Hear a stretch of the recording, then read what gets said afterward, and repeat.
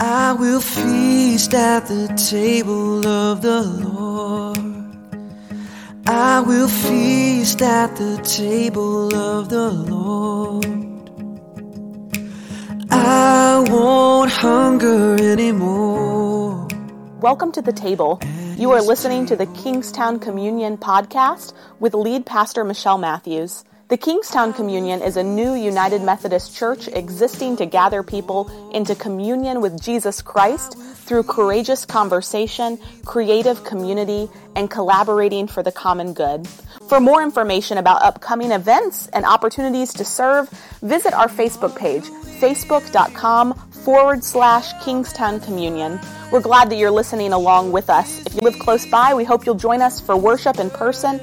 And if you ever feel so inclined to help us by giving financially, you can do so on our website, kingstowncommunion.net. At the table of the Lord, there is peace at the table of the Lord. Hey friends, good morning or good afternoon or good evening, whenever in the day, whenever in the day you are watching this or listening along to this. This is Michelle, and we are on the 32nd day, day 32, I think, of our good enough journey through Lent. And today we're talking about prayer. Kate, in her book, talks about prayer. She talks about what she thinks prayer is. And so first I wonder, what is prayer for you? What does prayer look like in your life? And maybe this question is less, do you pray? Right? Because that's a whole other question. And more, what do you think you have to do to pray? What do you think you have to do to pray? What does prayer look like? Kate talks a lot about this. She talks a lot about the moments in her life when she doesn't know what to pray, doesn't have words to pray, where prayer feels more like a, God, are you even there? This kind of big question, than it does any kind of articulate words asking for anything or knowing how to share your feelings with God. It's just like before God. When I think about my own life and I think about prayer, I grew up in a Pentecostal tradition where, sorry, allergies. I grew up in a Pentecostal tradition where prayer, we would have like prayer-a-thons, prayer marathons, where we would each take a portion of a 24-hour or 72-hour period, and we would have to pray fervently during that hour. And I remember always with good intentions signing up for these prayer-a-thons, and I would, pick the wee morning hours just to challenge myself, right?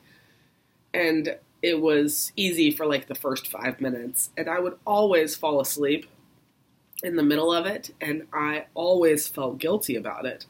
I always felt guilty. Why am I not the kind of person who can pray? Why can't I hold attention long enough to pray? Why can't I pray fervently? As if I thought that prayer was this,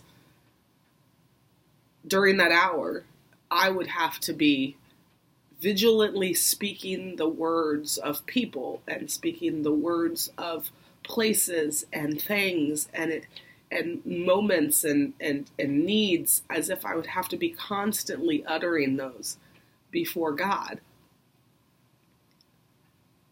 Now, in adulthood, in kind of my reawakened faith, right? I realized that that's not what prayer is for me. It's not this constant petition making before God. It's not this constant talking to God, this constant utterance. It's when the Bible talks about prayer never ceasing, it's this constant state of seeing, this constant awareness, this paying attention to where God might speak, might show up at any given moment. And I have had people like that in my life. I don't know about you. Now that even that is difficult, right? We get that. Even that is difficult. The unending attention to the things of God. But I think that's what we're aiming for. When we talk about a fervent prayer life, when we talk about being people who pray, we're not aiming to be people who utter things constantly, who spend hours at our bedside and on our knees, but to be people who are in this state of paying attention to where God might show up, having this openness in our life, this attention to everyone and everything around us, so that we might see God speaking to us through people, through this moment, through this experience.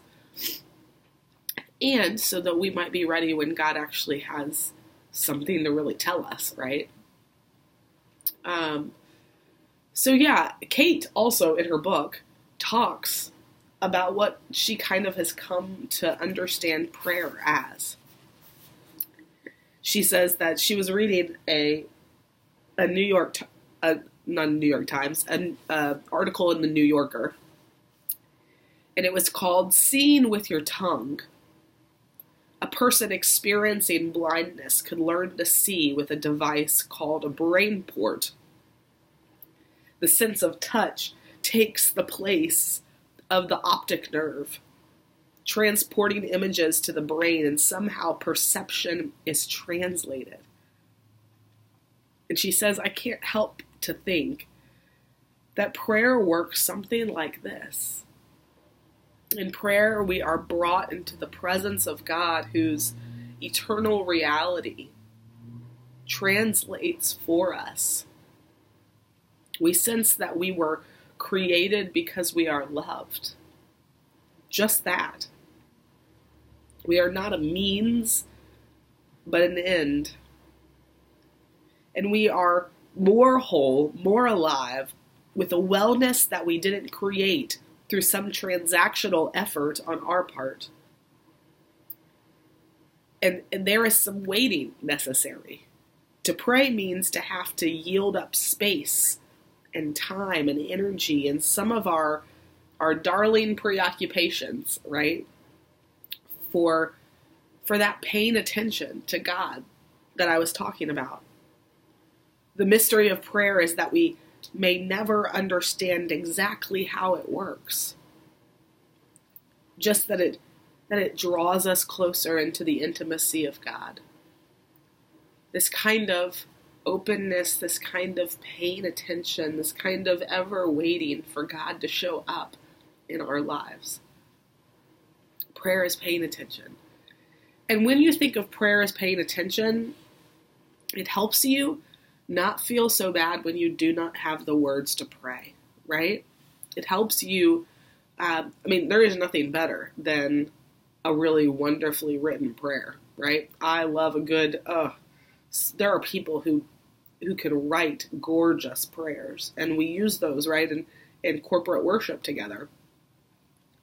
But often when we're on our own, I don't pray like that. You know that, right? Like, I don't pray in these beautiful prayers when I'm on my own. I've learned how to craft prayers even on the spot that guide people into worshipful moments. But when I'm at home, I don't do that. I don't, craft these gorgeous prayers before God. Often I don't know what to pray. And this posture of paying attention makes that so much less important. It's the paying attention that matters, not the words, right? However, Kate did today write for us a prayer that I'm going to pray at the end. But before I do, figure we should read today's scripture. And Kate guides us in, if prayer is paying attention, then we can use scripture as a way to pray, right? So if we let our bodies relax and our minds become receptive and open, and we let our thoughts come and go during that time and not feel guilty when we think of something else or start making our grocery list, when we feel settled, then we read scripture. We read it slowly and we read it out loud as if we've never heard it before. And then we read the verses again, and we notice if one phrase comes alive for us in a special way that another phrase did not. And then we turn that phrase over in our mind, and we see if any memories or images or thoughts come to mind for us, and ask what meaning this could mean, what meaning this could have for our lives right now. And so I want to invite you to do that today with Psalm 5. I'm not going to do that on the podcast because that would be lots of silence, lots of breaks, lots of moments. We're going to read it together for the first time. We're going to read Psalm 5, 1 through 7 together now. But I want to urge you to today pick up a Bible and reread it and pause and settle in it and see what God might be showing you, might be saying to you in Scripture if you just pay attention. Okay?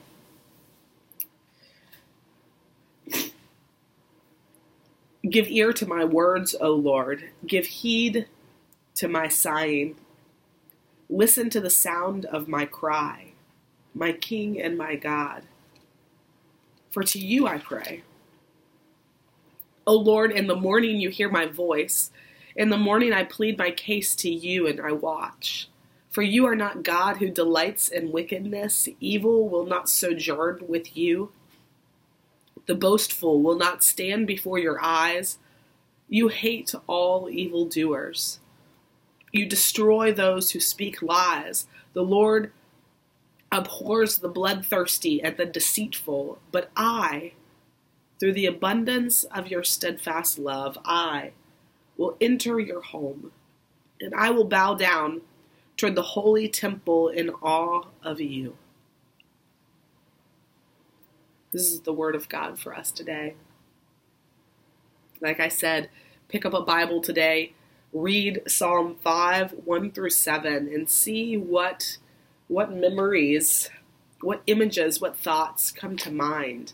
What words stand out to you? Would you pray with me as we close? A prayer for when you don't know what to pray. God, I don't know how to pray. Here I am, in the dark without words, praying with need so deep I can hardly see it or say it. Praying, though prayer feels hopeless. God, could you pray for me?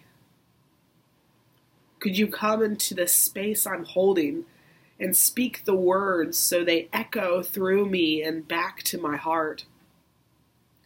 Will your Spirit intercede on my behalf, interpreting the groans I can't put into syllables and sounds? God, I feel hidden. I feel hidden away so deeply that I can't see very far, but I ask you, God, can you come find me here? I am reaching out a hand, eyes closed, trusting for the moment when the next step seems possible and seems safe. And until then, I long to just feel you near. Amen. At the table